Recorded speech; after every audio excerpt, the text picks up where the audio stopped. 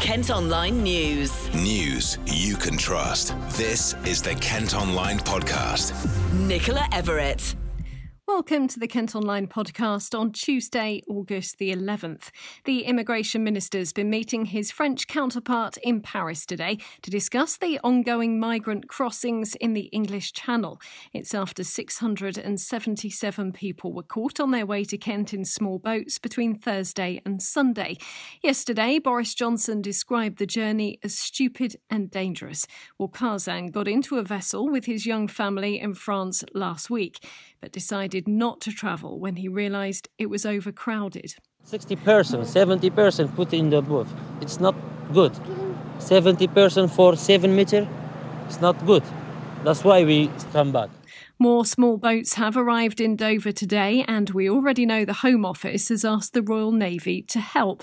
But former Home Office Director General of Immigration Enforcement, David Wood, thinks that could make things worse. They would be seen as a glorified rescue ship by the migrants, and they would welcome the Royal Navy there because the Royal Navy effectively will pick more of them up and take them to the UK. I don't think it have the authority to take them back to France. So it needs the agreement of France, and it needs the organised crime to be tackled. I mean, reporters are regularly now filming migrants getting into boats on the shores of France. Well, why can't the police and law enforcement in France also see that and detain and investigate the organised criminals behind this, because they are the ones who are earning a lot of money out of the misery and potential death of these poor migrants who are taking this hazardous journey. Elsewhere today, a man in his 70s has died following a hit and run in Medway. He was knocked down on New Road in Chatham late last night. Police investigating what happened have seized a car from Cambria Avenue in Borstal near Rochester. Meantime, a man in his 50s who died after being hit by a lorry on the A20 near Farningham has been described as the happiest, kindest man. Flowers and tributes have been left at the scene of the collision, which happened earlier this month. The driver of the lorry, a man in his 40s, was arrested on suspicion of causing death by dangerous driving. He's since been released under investigation. The organiser of a large beach party in Kent, which left litter strewn along the coast, has made a donation to the volunteers who picked it all up. 4 police officers were also injured when trouble broke out following the gathering on Great Stone Beach in New Romney on Sunday. Boss Flavour in Croydon has given £750 to a litter-picking group. Investigators still want to hear from witnesses after bottles were thrown at officers making an arrest. Now, figures given to Kent Online show cases of sexual offences against children have gone up by more than 140% in Kent in the past 5 years. Police recorded more than 3,200 offences last year.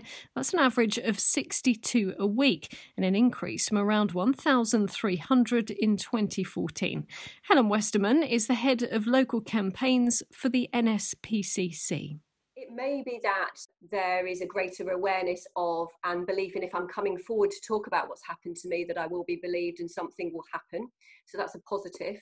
It may be that forces are getting better in terms of recording what's happening, but it also may be that there is an increase in the numbers of perpetrators going online to groom children. And we've heard from children during lockdown that they're using tech more, they're using it to do their homework, but they're also using it to meet their friends, go online, game, etc. And that provides an ideal opportunity for people with unhealthy interest in children to use that platform to start conversations with children and ultimately go on to groom and abuse them. We've heard from children during lockdown who felt very isolated and very lonely, and someone takes an interest in that child or young person that's perhaps had a bad day or really worried about what's going on for their family. That can quickly degenerate into a conversation where the child feels bullied, blackmailed or cajoled into seeing or sharing images that are not appropriate. People living in parts of Canterbury say they fear they won't be able to return to their homes for months following flooding caused by a burst water main.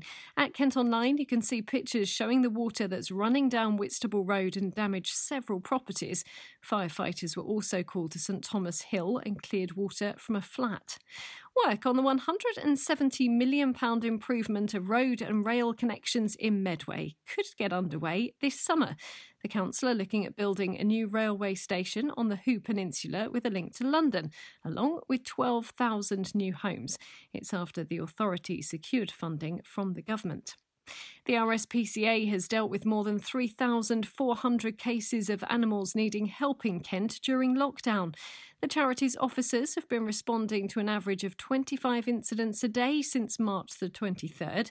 One of the rescues included a fox cub getting his head stuck inside a watering can in Sevenoaks. Now, a small two-screen cinema in Folkestone is feeling the effects of Disney's decision to release its new Mulan film online. The silver screen based at the town hall says it's not worth reopening at the moment if there are no new movies to show. Chris Lightwing is the manager there. He's been chatting to Ollie. We were aiming to reopen on the 28th of August, because from that point onwards we had a semi-regular release of new films, and we were going to supplement that with some older films, showing some older films as well. Unfortunately, with the news in the last week that Disney have decided to, instead of releasing Mulan in cinemas, they've decided to release it online on a streaming platform. We feel that it's just not going to be viable for us to open just showing older films, unfortunately. Some cinemas can show older films, and they have the right amount of screens, the right amount of seating. Unfortunately, with us, we've only got two screens. We've got one larger screen. With the social distancing guidelines, that reduces that capacity down to a maximum of 100 seats. Our second screen has only got 59 seats, and that's already down to maximum. I believe it's 10 to 12 seats with social distancing guidelines. So it just isn't going to be possible for us to reopen without new releases to show and new releases to attract the audiences back into the cinema. Disney's move to take Mulan onto streaming services, do you feel as if distributors and production companies have a kind of responsibility to make sure that their films are still going out to support the cinemas that have been showing their films for decades? All I can really say about that is we have had feedback from our audience members letting us know that they have missed the cinema experience while they've been in lockdown at home. They've been looking forward to coming back to our cinema, after spending months at home. So we've put a lot of time and expense implementing the new safety measures from the government, getting the cinema ready to reopen.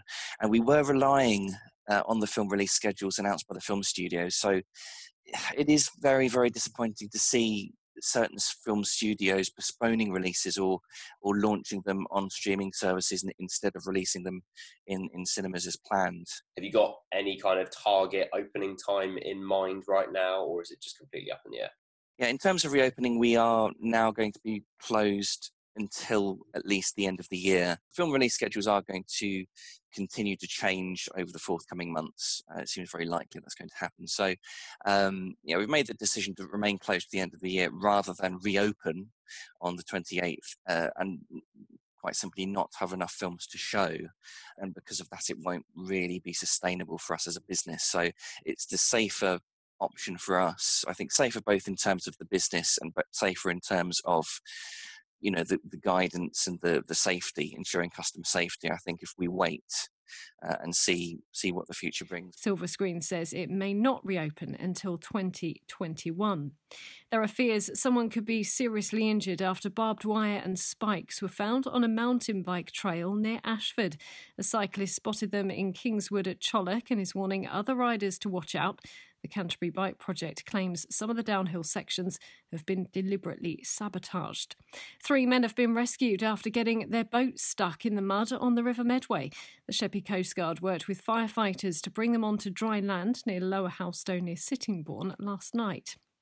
A food bank in one of the most affluent areas of Kent has seen a huge increase in demand during the pandemic, but they're now spending thousands on supplies. Norwich Community Food Bank, which serves Tunbridge Wells and the Weald, used to give out roughly 90 parcels a week. That's now gone up to almost 200. Operations manager Dawn Stanford says coronavirus has made people realise that a crisis can happen to anybody. If you earn £100,000 a year and if you earn £15,000 a year, if you suddenly have to reduce your income by 20% or you have no job or no income or the family makeup changes within days, there is very, very little that you can do to prepare for that. And there is not that much support out there. 10 years ago, people lived with extended families very close. You were all able to support. People leaned on their parents, their grandparents. Now those same grandparents are also living it quite tough, and also they may be providing childcare that's now not there. It's a real knock-on effect, and I think it's opened a lot of eyes, really, to the fact that it just literally is anybody, you and I, 3 paychecks away probably from being in a real crisis.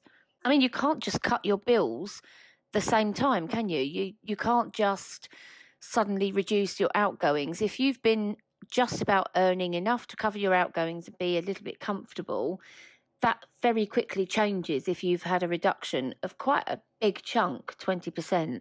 It's a lot more than people anticipate. And I think it's had a real impact on so many more people than they thought it would.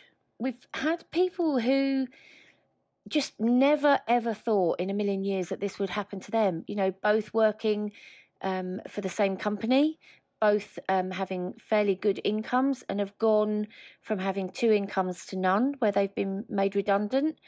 We've seen people in the hospitality industry especially, and that's been really tough. We've had people who've been in the travel industry who don't even know yet whether they've got a job to go back to, and that's been really tough.